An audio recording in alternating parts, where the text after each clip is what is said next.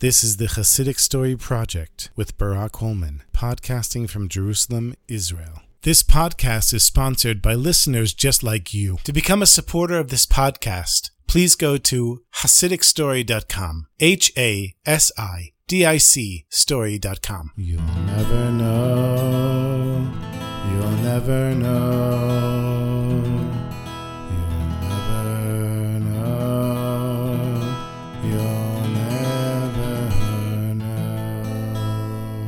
One day, a poor Yiddler, a schlepper, a beggar, came to see the holy Rebbe, the seer of Lublin. He said to him, "Rebbe, please, you have to help me. I need 2,000 rubles right away, and I don't know what to do. It's a matter of life and death. I have to pay off my debts. What am I going to do, Rebbe? Please, you have to help me." The Rebbe looks at the man standing in front of him. He sees his dirty, torn clothes, his broken shoes. He looks at him and he says, "Wait a minute," and he walks away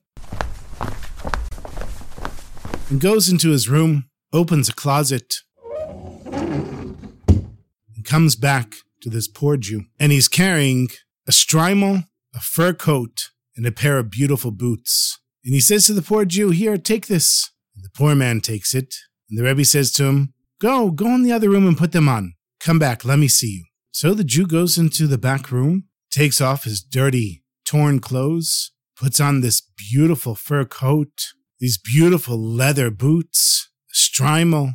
He also had a new shirt, new pants, and he looks like a king. He's wearing the clothes of the seer of Lublin. The Rebbe says, "No, come out of the room, let me see you." The poor Jew comes out, and the Rebbe says, "Yes, that's what you need to look like right now." And the schlepper says, "Well, Rebbe, what am I supposed to do now?" The Rebbe says, "I want you to go," and he names a certain city. He says, "Go there and go to the finest hotel. Take the finest room, and Bezrat Hashem, God will help you." Now this poor schlepper, he didn't have a single penny to his name. And he was about to say to the Rebbe, "The finest hotel? But how am I supposed to pay for the room?" But the seer Lubin had already turned away and was taking care of the next person that needed help. So this poor Jew, with the Rebbe's clothes, looking like a rich man, he goes to the top hotel in the city that the Rebbe had told him and asks for a room. And since the clerk at the desk looks at this Jew and sees that he's such a wealthy person, he figures such an important person as him needs the finest room in the hotel. And so he gives him the best room without asking for any money.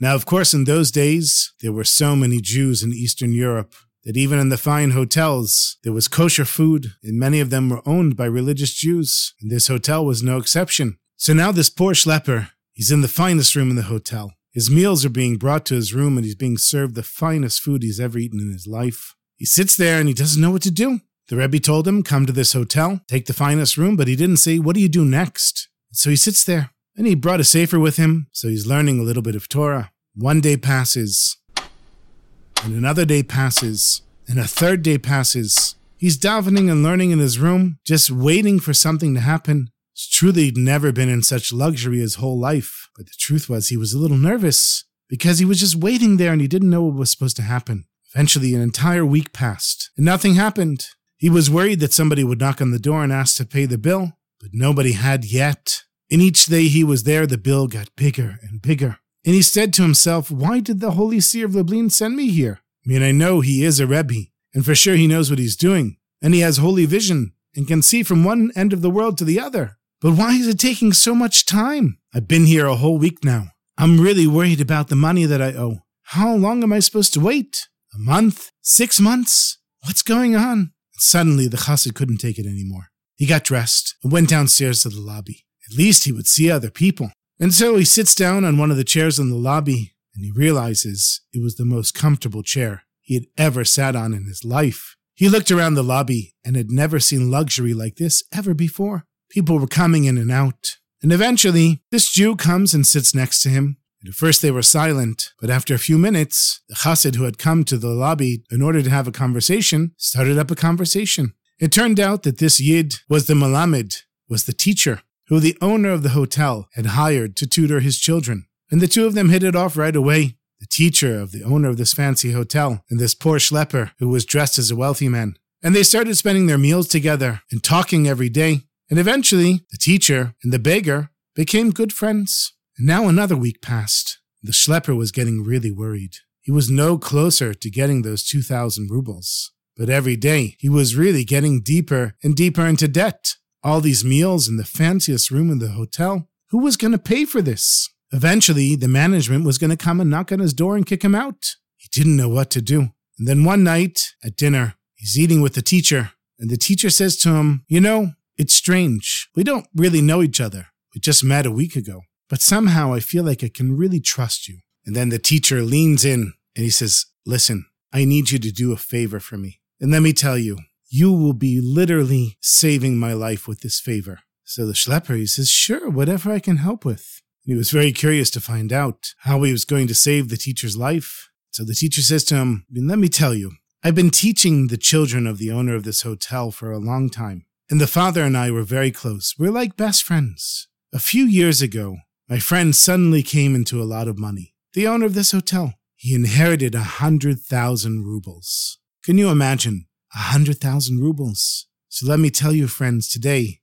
that would be like tens of millions of dollars. And so, the owner, of course, he told me about it because we're good friends. And he even told me where he kept the money. It was in his room, under the pillow on his bed. Because as you know, my sweetest friends, in those days there were no banks. People had to simply hide their money wherever they could." So the teacher continued and he said, "The thing is, some time ago, my friend, the owner of this hotel, and my employer, he took his whole family on a trip, and he asked me to take care of the hotel when he was away. And one day I was alone here, and I don't know what I was thinking. I don't know how I could do such a terrible thing, but I went into his room and I stole all of the money. And I took it home with me, and I hid it in the yard next to my house. And when the owner came back, the first thing he did was check the money. And when he saw the money was missing, he went crazy. It was terrible. The police were called in, and they questioned everyone who was staying at the hotel. They questioned the whole staff. They questioned everyone except for me, because the owner had considered me such a good friend. He never thought that I would ever be involved in stealing his money. And to tell you the truth, the minute after I took the money, I was so ashamed. I mamish didn't know what to do with myself. I always thought I was a good, honest person. And here I was, no better than a common thief. But I want you to know I never touched any of the money. I still have the whole 100,000 rubles right outside my house. And I've always wanted to give it back to my friend. But I couldn't figure out a way to do it without him knowing that I had taken it. And to this day, I never had the strength to face him because I had betrayed him. What a terrible person I was. And how could I do that to my friend? And all this time, I've had such terrible guilt. I think about it all the time, all day long. For years now, I can't sleep at night. I can't really concentrate on my work. It's a full-on obsession, and I can't take it anymore. Please, I'm begging you, will you help me? Will you return the hotel owner's 100,000 rubles? The chassid said, "Yes, of course. It would be my greatest honor to help you." But the teacher warned him. He said, "Listen, I have to tell you, and I'm really trusting you. I'm trusting you with my life. You cannot tell the owner of the hotel who gave you the money. Just say a stranger came over to you and asked you to give back the money, and you have no idea who it was, and you can't identify him. And nobody will ever suspect you because you weren't even here when the money was stolen. So tell me, can you do it?" And the schlepper said, "Bring me the money tomorrow, and I'll take care of it for you, my friend." So the next day, the teacher shows up with the 100,000 rubles wrapped in brown paper, tied with a string, and he gives it to the schlepper, and the schlepper is holding it, and he thinks to himself, 100,000 rubles, 100,000 rubles. Not only could I pay off my debt, I could be rich beyond my wildest dreams. I could afford to hire lawyers and security, and nobody would take this money away from me. But he's a chassid, and he knows that part of being a chassid is fighting the Yetzer Hara, the evil inclination. And so he pushes those thoughts out of his mind and goes straight to the owner of the hotel. And he says to him, "Listen, I have something for you, and I guarantee you it's going to make you very happy. But before I give it to you, you have to promise me one thing. You won't ask me any questions and not try to find out how I got what I'm about to give you." So the owner, he doesn't understand what's going on. He says, "Okay, sure, whatever. I promise. Now what is it?" The schlepper hands him this package, brown paper, tied with a string, and the owner, he slowly unties the string, opens the package, and he can't believe his eyes. Gewalt! Oy vey, Gewalt! He starts crying, tears of joy. The 100,000 rubles that was stolen from me years ago. I can't believe it. And he was about to ask, where did you get this from? And the chassid said to him, listen, somebody came to me on the street, just handed me this package. I don't know who he is. I don't know anything about it. The owner said, thank you so much. You have no idea. Thank you so much. And then the owner caught himself for a minute and he said, you know what? This is a lot of money. I can see by your clothes that you're a very wealthy person. But to have 100,000 rubles in your hand, that's a big temptation for anyone, no matter how much money you have. You could have just run away with this money. You didn't need to come here and give it back to me. So I want to give you a reward. And he counts out 10,000 rubles and gives it to the schlepper and puts it in his hand. He says, this is for you, my friend. May Hashem bless you to always be wealthy. And he also said to him, and your whole stay here, please let it be on me. I want to cover everything. And so, the schlepper, he returns back to the Seer of Lublin, so happy he's skipping for joy. And he returns the shtreimel and the fur coat, the boots and the clothes. And the Seer says, no, how did it go? Says, Rebbe, this was such a test. This was such a nisayon. I didn't know what was going to happen. There I am in the hotel room, day after day, thinking they're going to come after me. Maybe they're going to arrest me. How am I ever going to pay off my debt here? Then I meet the teacher. He tells me a story. He gives me the money. And as a reward, I got 10,000 rubles, Rebbe. Not only can I pay off my debts, I have enough money to be wealthy myself. Thank you, Rebbe. I don't know how to thank you for what you did for me. And the Seer Levin said, listen, I'm very happy for you, my sweetest friend.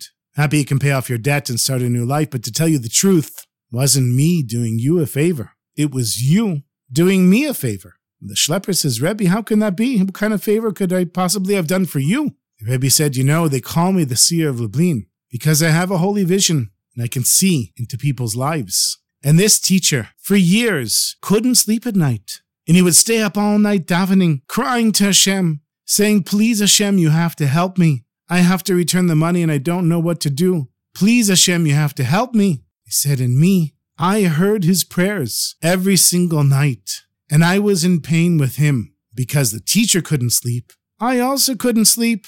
But now that you've solved this problem, I'll finally get a good night's sleep for the first time in years. So thank you, my friend, for helping me. And thank you, Hashem, for helping you.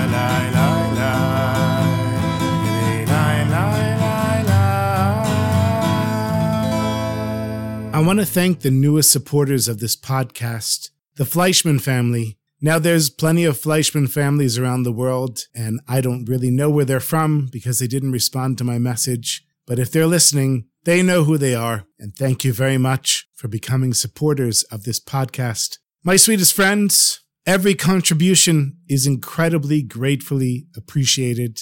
And if you'd like to become a contributor, just go to my website. I'm sure you know where it is. HasidicStory.com, HASIDIC story.com. And in the meantime, I hope you have a wonderful Shabbos and a week filled with Hasidic stories in only a revealed good way. Until our next story together, sei gesund, my sweetest friends. Sei gesund. L'chaim.